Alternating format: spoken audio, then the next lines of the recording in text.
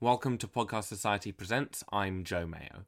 This is a recording of an interview that we did with the amazing Dan and Andy from the podcast No Such Thing as a Fish, done live over Zoom with our members. As it was the first Zoom recording we'd done at the time, the audio quality is choppy at a couple of points, but it'll be back up to standard for next time, where I'll be talking to the comedian John Luke Roberts. But without further ado... Do you guys want to introduce yourselves? That's Andy. That's Dan. Let's begin.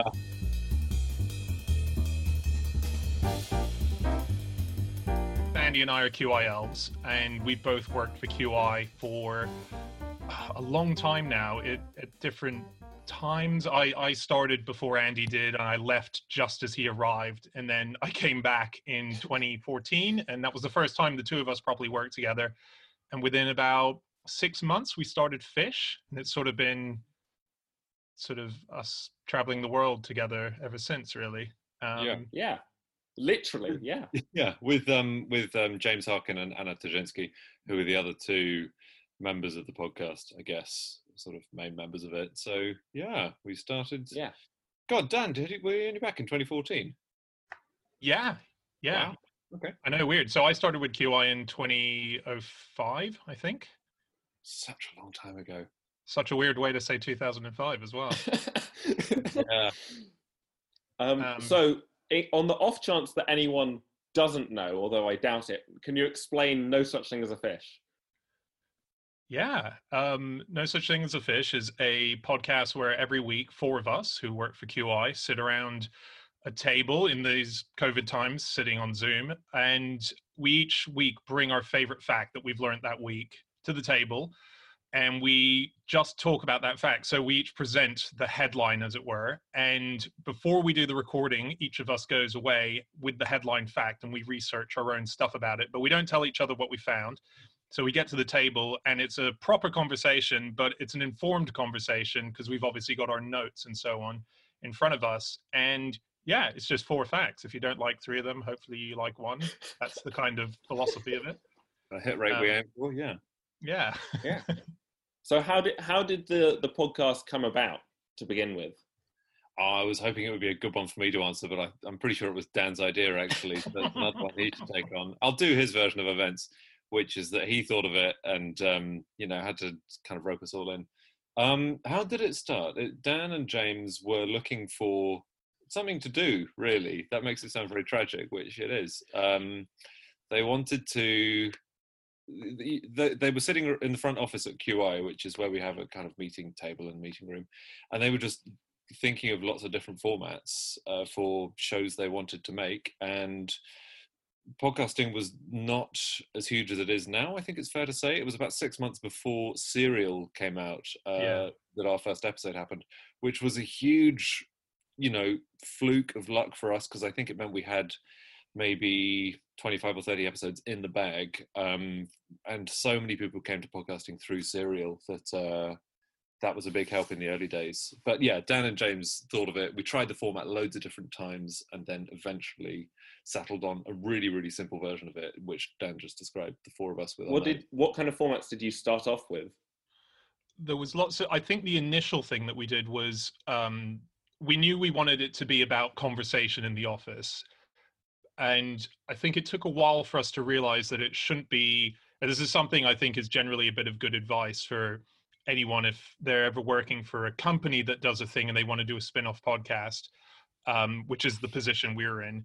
Try and come up with something that sits on its own, that doesn't need to be associated with the bigger show. So we wanted to think of something that just felt like, I don't know what QI is, but I can press play on this and it works absolutely fine. And so initially what it was is, why don't you send us in your questions? And we put it out on Twitter sort of saying, if you've got a question, send it to us and we'll try and answer it. And the issue with it initially was all these questions that came in were really deep questions. What's the meaning of life? What is death? And we found ourselves trying it out and being a bit embarrassed because suddenly it put us in a position of being learned wizards. We were sort of meant to come across as these factual, the elves, who know everything. Yeah. And we realized that was the wrong way around. What we need to do is arrive at a table and say, hey, I just found this out. I had no knowledge about this before. And I think it was during, actually, I know it was during one run through, which was me, Andy, Anna, and I think Alex or Anne. So two of the other elves who were on it. And it was a conversation. No, sorry, James was there. And it was a conversation about, it was a question about Ferris wheels. And we all went away and accidentally started researching the history of Ferris wheels because we just found that so interesting. And I remember after that conversation going, oh shit, that's the idea there. We just discuss interesting things and we jump off one headline interestingness. As Andy says, it took a long time for us to get there. And if anyone ever goes back to, if they listen to the show and could be bothered, the very first episode, the pilot, was an episode that I edited together from about 7 different shows. It's basically a best of the pilots was our pilot. And so even within a section about a different subject, there were sections taken from a completely different subject, but they happen to be linked by a keyword. So someone say, oh, by the way, you mentioned King Arthur or you mentioned whatever in it. And I just slotted that in. As a result, Andy doesn't have a fact in the very first show. But you have ended up doing some version of the question and answer thing now with the Why Workshop as well, which is slightly different to Fish. Yeah, that's in fact tomorrow the new book comes out, which is called Funny You Should Ask, that's been a bit of a roller coaster, hasn't it, Andy? It's sort of just every Wednesday we're doing these Why Workshops, and then they went, let's do a book. Yeah, but it's been a roller coaster I haven't been on. So that's, I've been watching the roller coaster going by thinking, that looks stressful. What? You're on that roller coaster? Are you not? Well, yeah, we all wrote about 10% of the book, I'd say, but I haven't been involved in, the series. Oh, I wrote like 1%. I definitely wrote nothing in that book. Yeah, but no, that is an attempt to be slightly more. Well, it's not a conscious attempt to be more democratic with our format. It just so happens that we're instead of saying wait till you find out this thing about slugs, we're just saying, what do you want to know? And someone will say, what's the truth about slugs? And we'll try and. That would be a terrible. That would be a really tough one. Yeah. That's really broad. Might send that in next week. Why does a slug curl up and die if you put salt on it? And then we'll have to find out the chemicals involved, or whatever it is. Yeah.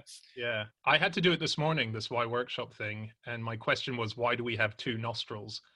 And it's really fun looking into that kind of stuff. The first thing that was quite fun to find out is why we have a nose, which is effectively, it's like an evolved umbrella, so we can breathe when it rains, which is amazing. If the nostrils were that way, that we would drown. But this is crazy. With your nostrils, the reason we have 2 is they, like eyes for depth of perception and for echolocation with our ears. With your nostrils, it's for sort of analyzing smell. So every bit of the day, you have one nostril that's doing all the work while the other one is lazing about. And I found out it's a really interesting experiment. If everyone puts their thumb over one nostril and suck in, and then do it over the next, you'll notice, probably most people will notice that they have one that takes in air a lot quicker while the other one feels a bit more congested. And that's because that's called the nasal cycle. So it does all the work on, let's say, the left nostril, and then a few hours later it swaps over and your other nostril gets going while the other one has a rest. It's crazy. I think you had a fact on the show once about I think it was ninjas hiding underwater, and they would time how long they were underwater because it's a regular interval at which the nostrils change. Something like that. Yes, a Dan fact. As we call them. Yeah. That is, the interesting thing about the Why Workshop is, and the reason I think it's Don't Tell Zoe Bull, a slightly less good format, is that it's much harder to get organic conversation going. It's trickier. It's tricky over Zoom and over the phone because you're able to say a couple of things each, and obviously Zoe is the ringmaster and she's trying to keep the radio show going, which is really important. And but when the really nice thing about podcasting as a format is that we can, record as long as we like, and we can be pretty organic with the things we're talking about, the conversation that we choose to keep. So that's just one of the advantages. When it comes to the research, a lot of people want to know how it is that you find all of these endless facts every week. Is it just because you're reading lots of different stuff? Are there certain places you go to look? How do you come up with these facts every time? I think everyone's got their sources that they like to use, especially, and we couldn't make the show if there weren't obviously tens of thousands of brilliant writers and journalists and researchers and historians and archaeologists and all these people digging these things up. So really, we are just kind of telling people about them. Yeah, everyone has their own favourite sources, though. Anna loves the British Newspaper Archive. I tend to do a big trawl through about a dozen different modern news websites, as it were. Dan, I don't know where he goes. Make it up. Yeah, Dan. James has an RSS feed that is just absolutely pummeled every second. It's like getting intel, just like bing, bing, bing. Anna's one for me is the most annoying because she always uses this British Archive, and it's always just the sort of the photo of the newspaper back from the 1800s. Yeah, and you really want to read the full story of what the person on the show is talking about. And it's just so hard reading these fucking newspapers from hundreds. I try to read this tiny font. So I really struggle with Anna's Facts a lot, just for that pure reason. Also, do you I don't guys have do you have particular favorite areas that you like to go to research, like particular topics? Yes. Yeah. But weirdly, I think we always have to try and act against type. So everyone has a thing they naturally go to. Dan loves going to kind of cryptozoology, whether it's Nessie or the Yeti or whatever. I love going to moss, the 18th century and parachuting animals in the Second World War. That's a huge field for me. But the nice thing about the podcast is we're all forced out of our comfort zones. If we were only doing stuff about this, it would, I think, become pretty tedious. Or it would, not tedious, but it would be a much more specialist podcast than we have at the moment. I think one of the reasons people tend to like it is that there is a very broad range of stuff you're going to hear about each week. Yeah, I love historical characters. I love authors. My favorite one, when you find a great author fact, there's something about it where you can play with the imagery. It's my favorite bit of the podcast is when you start talking about someone, and in the conversation between the four of us, we've built up a completely alternative character of who that person was, and we play out a scene weirdly like it's like we're scripting an improv scene, which is great having Andy for, because that's what he does for a lot of the time. He's an improv performer. Dan, I'm just wondering, Dan, are you thinking of George Eliot's Massive Hand? Yeah, I am. Yes. Yeah. Okay, so if there are any English students in, George Eliot, obviously you will know about, but one of the facts we did quite recently was that George Eliot had one huge hand and one normal size hand. This is what a secret massive hand. Because she used to work as a dairy maid, and she was churning butter kind of all day, every day, and obviously you use your dominant hand to do more of that. So she just ended up with one kind of freakish Hulk. and it was said to be so big that when she was walking, it would weigh down her side. So she walked slightly lopsided. That's what they said. That's what this neighbor said. And there was a big thing where anyone who wanted to write an official biography of her going forward after her death, they had to agree with the family that they would not mention the massive hand, because otherwise they wouldn't get the deal. That was the stipulation in the contract. That's so amazing. Oh. Yeah, it's just wonderful when you discover something like that, and then you discover a whole history of this one topic, like a thread that you could write basically a book on. George Eliot's Massive Hand could be a whole book where you could find sources where people tried to publish it, where the interview with the neighbor, can you have a massive hand that size? It's so fun that we barely talked about her career. It was just the hand. That's great. So obviously with Fish, you've done the podcast for 6 years now, coming up to 7 years now. But in the course of that, you've taken it to a lot of other places, because you've toured around the world, including Sydney Opera House, and you've got 3 books, and now you've got the Y Workshop as well, and you've also had the TV show as well, No Such Thing as the News. How have you found adapting it into other formats? Have any of them particularly worked well or badly? How do you find the live shows? I think they've all worked badly.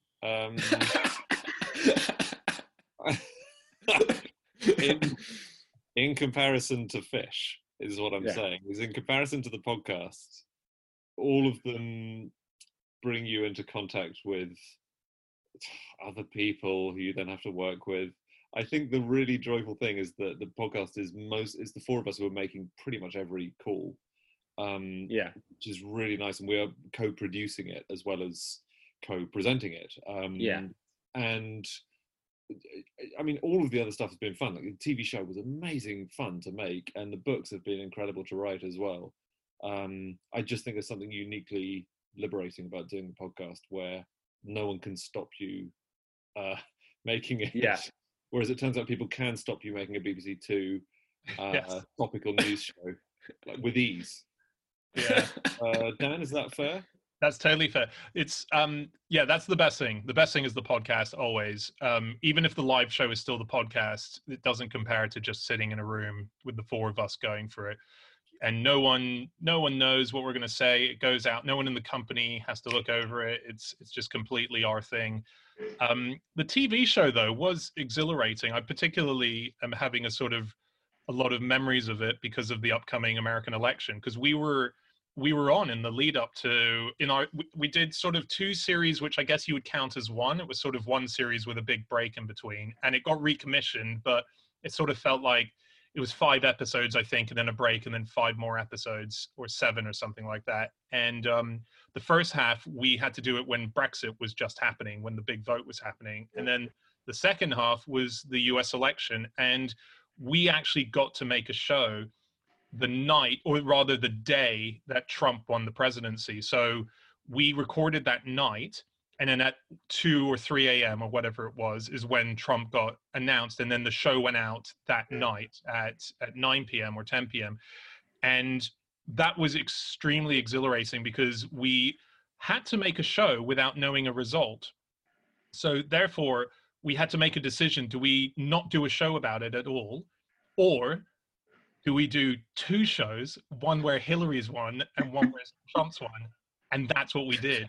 We recorded 2 shows. Wow. Now, the only thing you need to bear in mind about this is the show that we did is much like the podcast. We weren't really talking about the big news. We were talking about all the interesting nuggets that sat underneath it. And so what happened was, and this was the wonderful thing, I think quite a unique thing that we got to do with the TV show, is that we, like the podcast, we didn't tell anyone what our facts were until we were about to make the show, including our producers. We ran it the same way, and we edited it ourselves. So we would record it, and then 2 of us, me and Anna, would get in a cab, drive from Greenwich all the way to Soho, and then sit up the entire night editing the whole thing. And the reason that the presidency one was exhilarating was we had to make a call once we got to the edit who was going to win. And we said, it's obviously Hillary.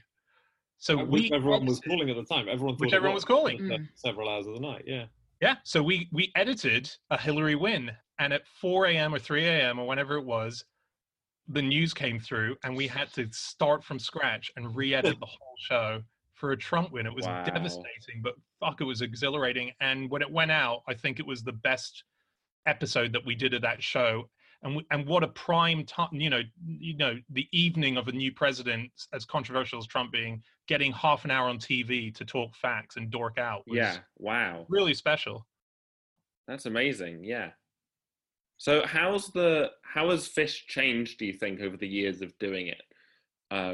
Whether in the dynamic that you have or the format of the show at all? Well, we used to only have 1 microphone, and now we have 4. Yeah. So that was a big change that happened about 50 episodes in. Yeah. And I think it changed for the better. I don't know what, maybe I'm putting words in Dan's mouth here, but I think that improved it. Yeah, the episodes are longer, which Andy hates. I do, yeah. I think they should be no longer, ideally, than an episode of Buffy the Vampire Slayer. I think if you can't say it in that long or less time, then, There is that one episode that's the exact same amount of time as the world record for how long a breath is held for. Though. Yeah, that's a good one. And it's about 27 minutes. It's the longest anyone's ever held their breath. I can't remember the crazy circumstance they did it under. But you guys are rushing to do it. And then I remember some people were getting annoyed on Twitter because of the ad breaks, it made it slightly too long, and it pushed it. And I remember James saying on Twitter, but without the ad breaks, it is okay. It's correct. We generally have a nice time on Twitter. The show's audience is generally nice people who like facts. So we don't, you know, Twitter is an unbelievably scary place, but we're okay. We tend to do okay, don't we, on Twitter? We don't get the kind of negativity that I think a lot of shows do. I don't know why. I guess, as Andy's saying, we have a nice audience. This week we've got a bit of flack because James revealed the ending of Anna Karenina. And and spoiler alert, a novel that's 120 something years old, but we've had a lot of flack for that this week. So how has it been with recording in Zoom? Because that's obviously the big change that's happened for a lot of podcasts recently. Has it interrupted the show much, or has it let you do more in some ways? Because there are some episodes where you mention experiments and that kind of thing, and then you've gone and got stuff from your houses to try it out. How's it been? It's been all right. I think we were concerned that the magic would, what little magic we have left after 6.5 years together in the same room, would vanish somehow over the Zoom link. That hasn't. Well, I don't think it's happened. The only thing we were concerned, the other thing I was concerned about is the length of time between, even the fraction of a second extra between saying something and that joke getting to someone else, them responding to your joke, you responding to theirs.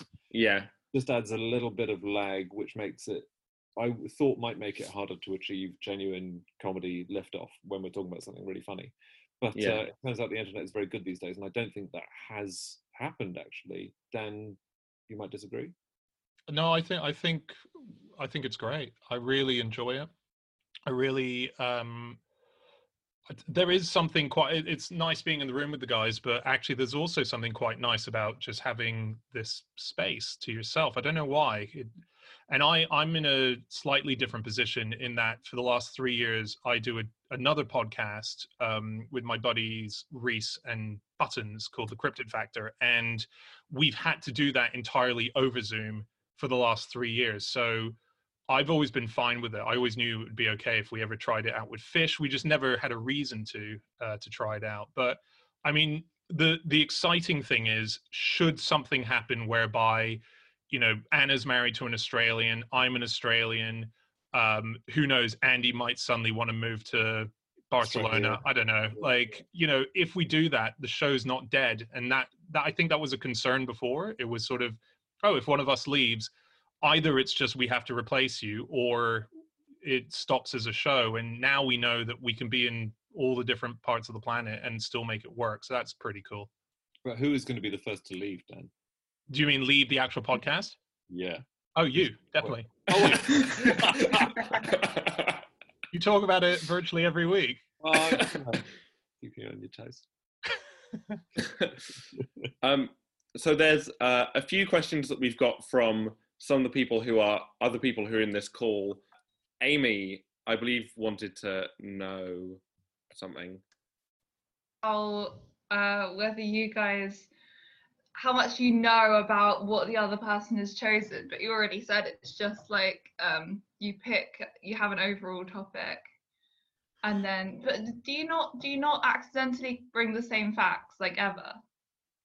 We do. Actually, it's worth saying as well, one other thing that we do is if we send a fact, sometimes that can go in any direction, particularly if it's a fact where it's like, in World War II, there was a special unit that trained pigs to do special decoy missions with guns. And so you could look at that and go, all right, I can start researching pigs in World War II. I can research general animals with guns. I can research. There's so many different things within that single sentence. So we sometimes say to each other, why don't we go down the line of these two subjects within this so that we don't have a crazy mashup of stuff.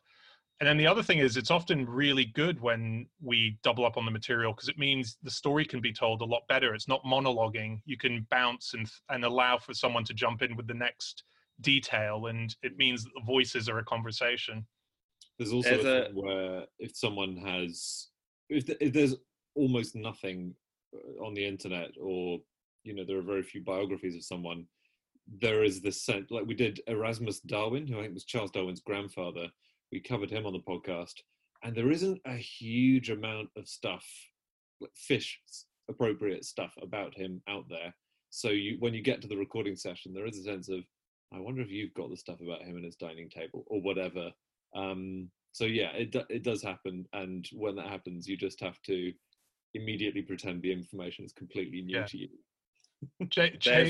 James always has this thing where he goes, "Oh, I'll race you guys to that fact that I found in that really obscure paper that was published that you need several passwords to get into the actual site." Well, mate, we won't have it. It's fine. No race needed. Good.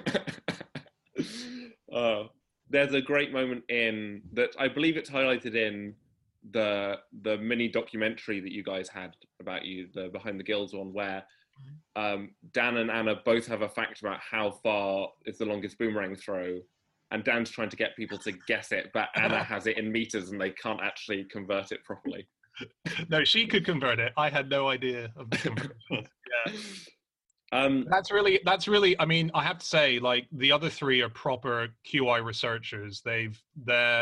I'm the outsider, really, in a way. I stopped doing QI research quite a long time ago because I found that I wasn't good enough at it. It's really hard doing QI research, and it's really hard to have a broad understanding of so many different disciplines in order to start with some grounding. And Andy, Anna, and James are very intelligent, and most of the things we talk about, they've kind of got a base level stuff, idea of what we're talking about. Whereas for me, it's often completely fresh. I'm like, I have to find out who that queen was. Like, oh, I just don't even know what period she lived in. I don't know anything about her. So it's really good for me often when we do double up on material, because I can see that someone else has it. I'm like, oh, thank God, I can just lob this into the air and they can slam it with the actual facts. So that's very useful. That's great. Seb wanted to know, who I don't believe is here, just looking at the names on the Zoom, but Seb asked if you have a favourite fact from the history of No Such Thing as a Fish. Oh, man. I got a slightly long one that I really love. Go ahead. Andy, do you want to go first? Or No, I'm still thinking. Okay, cool. Oh, good. So this is a long one, so Andy's got more thinking time. There's a fact I read ages ago, which is that in 1981, there was an assassination attempt on Ronald Reagan. And I think it was a guy called William Hinckley, and he shot a bullet at the president, and it was heading, they've worked out, towards his head. And his Secret Service guard, guy called Jimmy or Jerry Parr, managed to shove him out of the way. So the bullet missed his head, but it ricocheted off the limo and it lodged in his lung. So this Secret Service agent, Parr, took a decision to shove him into the limo and get him straight to the hospital. I think there was a plan that maybe they would drive back to the White House, and he was like, no, we need to get the president to the hospital. So they drive him to the hospital and they save his life. So Reagan's life is saved. And years later, Parr wrote, I think it was in his autobiography, he said the only reason he ever became a secret agent was because when he was 9 years old, he went to the cinema with his dad to see a movie called Code of the Secret Agents, something like that. And it was a movie all about a secret agent who was played by Ronald Reagan. And so the only reason he became an agent was because of Ronald Reagan, and then he ended up saving that guy's life. And I just love that synchronicity. That's amazing. He basically saved his own life in a way, which is extraordinary. That's fantastic. Yeah. Andy, do you have one, Andy? Pad that out a bit more. That's my one too. It's always the. To be honest, there are so many facts. We have a database of them, and there are now it's a spreadsheet, and there are about 20,000 lines in there.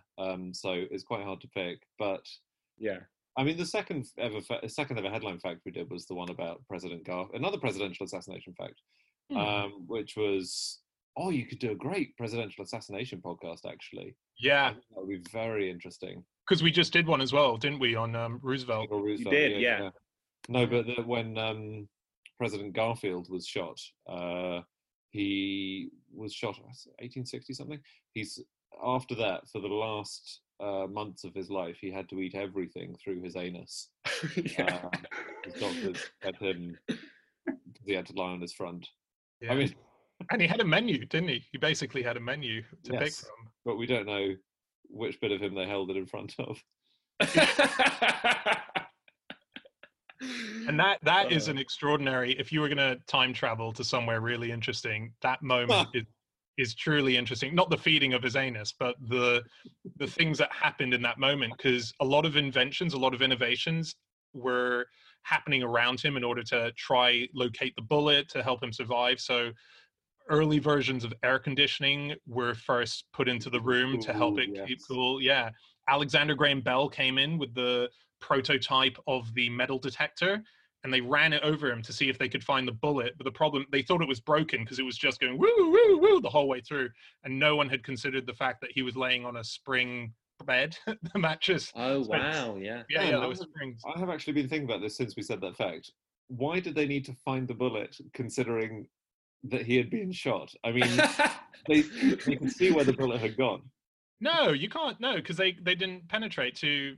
It's like a magic. They're all magic bullets that hit presidents. They end up somewhere they're not meant to. They would have taken his clothes off, is what I'm saying, and saying, well, he's been shot in the side or in the back. But no. So I don't know why they had Alexander Graham Bell like standing up and down his arms and legs.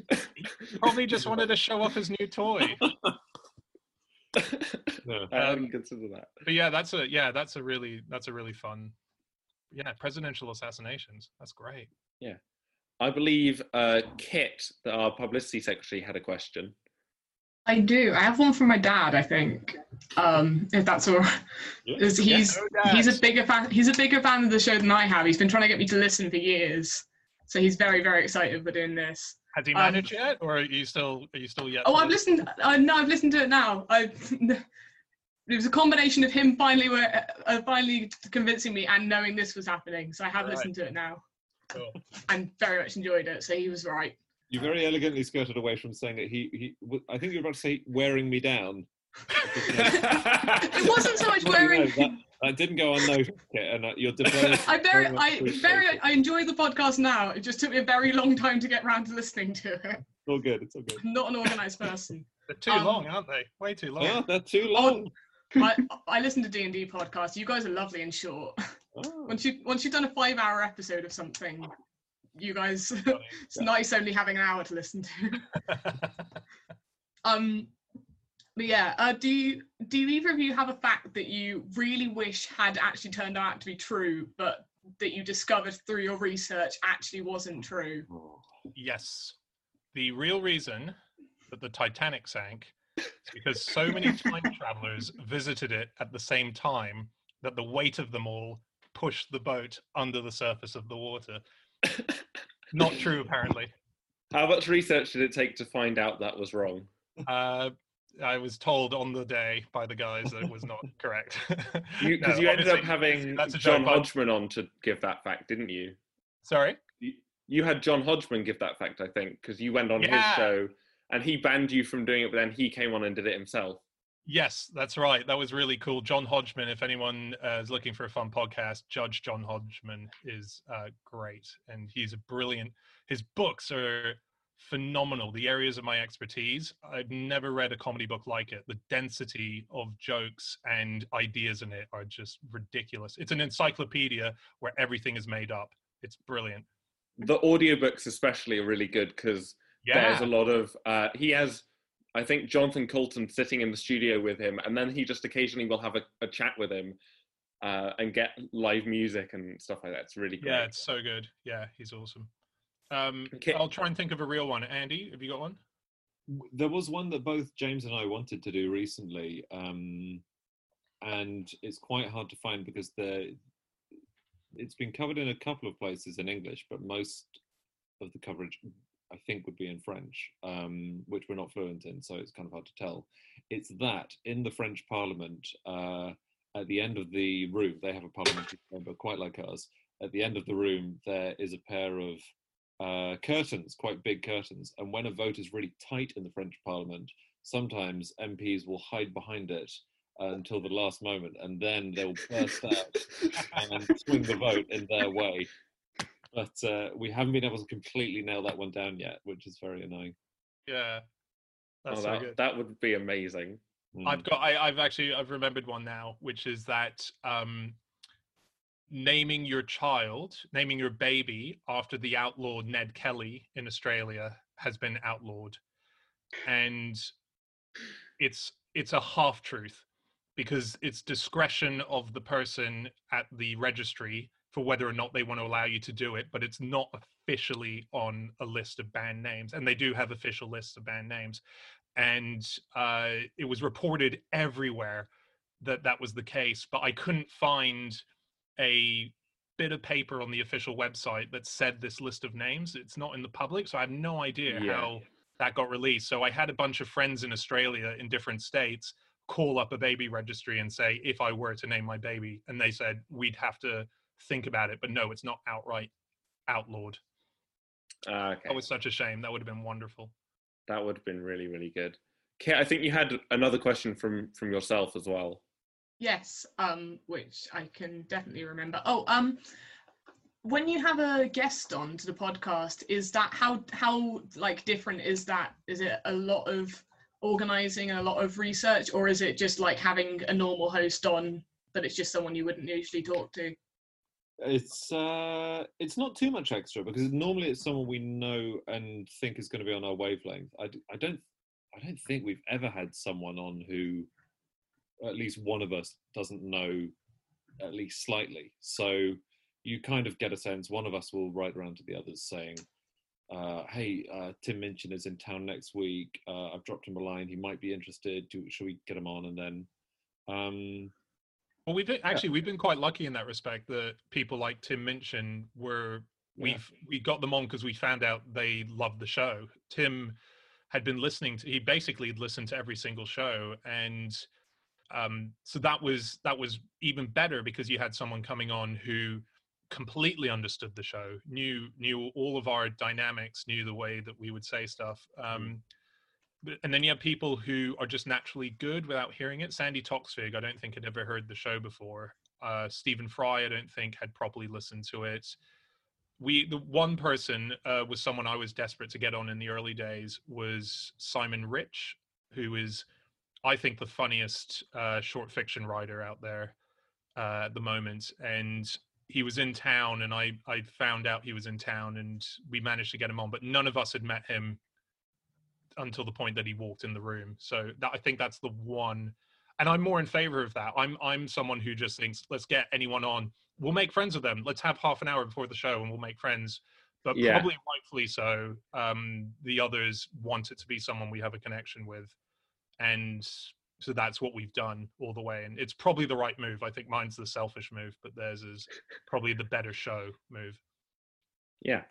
So one last question. I'm going to be self-indulgent from me.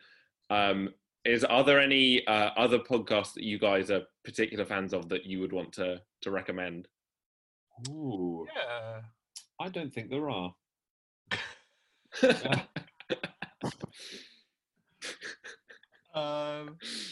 I've started listening to Rumble by Michael Moore. Michael Moore, for me, is a sort of a rediscovery. He was a massive deal when I was a teenager.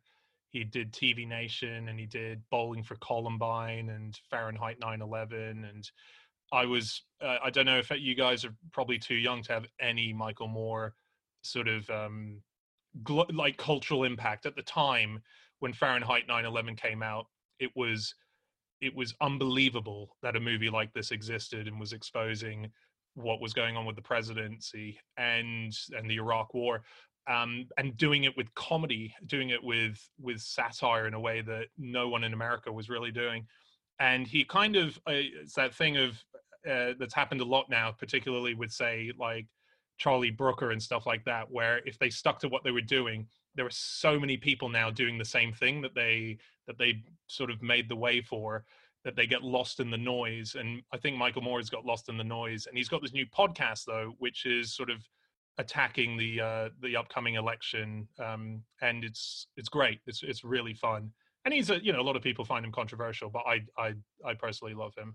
So Rumble, I'm enjoying that at the moment. Can I tweak my answer, please, Joe? Yes. It seemed like a bit of a mean-spirited answer. No, it's all right. There are two that I like. One, which does very long episodes, but they're really good, is the Empire Film Podcast, because they make really long, in-depth interviews. And the two about the recent Mission Impossible films with Christopher McQuarrie, the director, are so interesting, talking you through the whole kind of crazy process of getting a film made. And the other one is a cheap one, which is a cheap because it's a Radio 4 program, really, but they just released it as a podcast. But it's so good. It's called The Briefing Room. Each episode is about half an hour long. Each week they take one issue, it's one issue that's kind of in the air of the news, but it's not an immediate this week news story. So it might be North Korea's nuclear ambitions, or the homelessness in the UK. And I'm making it sound a bit dry, but they talk to not politicians, not to people who are trying to kind of argue a case. They're just giving you an overall tour of this area of modern life, and they're telling you about it. It's genuinely informing you rather than giving you an argument, and it's quite kind of rare and precious for that. Yeah, thank you so much. So I think they'll kind of bring us towards the end of the Q&A. So where can people find you guys on social media and find out what you're up to and stuff? Dan is on @Schreiberland on Twitter, and he has an Instagram, and he does a very funny show called Show Us Your Shit, where he gets people on and they show him their kind of cool stuff. Yeah, cool stuff, not their actual shit. And Andy's not on the internet, so yeah, don't bother at all. No, you're on @AndrewHunterM. Yep. And he's doing a lot of cool talks at the moment, because he wrote a novel which came out at the beginning of this year called The Last Day, which is brilliant and kind of timely, because it's a thriller about the world suddenly jutting to a halt. So half of the world is enveloped in darkness and the other half is in burning heat of the sun, and there's a thin little strip that means life can go on. In the rest, it's at too many extremes, and it just so happens that the UK is in that thin little strip. And so it's a sort of novel about how the UK is using its political position to dominate this dying planet, and a secret cabal is running it. And Hopper, the lead character, says, "Not on my clock." And she goes to the mainland, having lived on an oil drill, a little boat where they just have to find dead people, and she goes to the mainland, and she goes to libraries, and Dan, it's good. It's 3 out of 5. We don't need to record the whole audiobook just yet. No, that's fine. But yeah, thank you guys so much for coming. This was really, really fantastic. This has been a really, really great thing, and everyone should continue to listen to No Such Thing as a Fish and look at all these guys' stuff. Yeah, Kit. Yeah, Kit. I listened to listened. We had our podcast club that we do every week this week, talking about fish and You're Dead to Me. So a bunch of us listened to it, and we were chatting about it yesterday as well. So I can verify Kit has listened. We can confirm. But yeah, I think that's all of the stuff. Thank you so much for coming. Can I say one last thing? Yes, of course. Yeah. Just one last thing. So the big dilemma that Hopper, the protagonist in Andy's book, no. that person who's trying to get a message to her that there's a problem and a cabal going on is an ex-professor who's a bit lechy, and it's a bit of an issue because she doesn't want to have any contact with him, and he's dying, and that takes up a huge portion of the first bit of the novel, because should she meet him? Dan's only read up to page 50.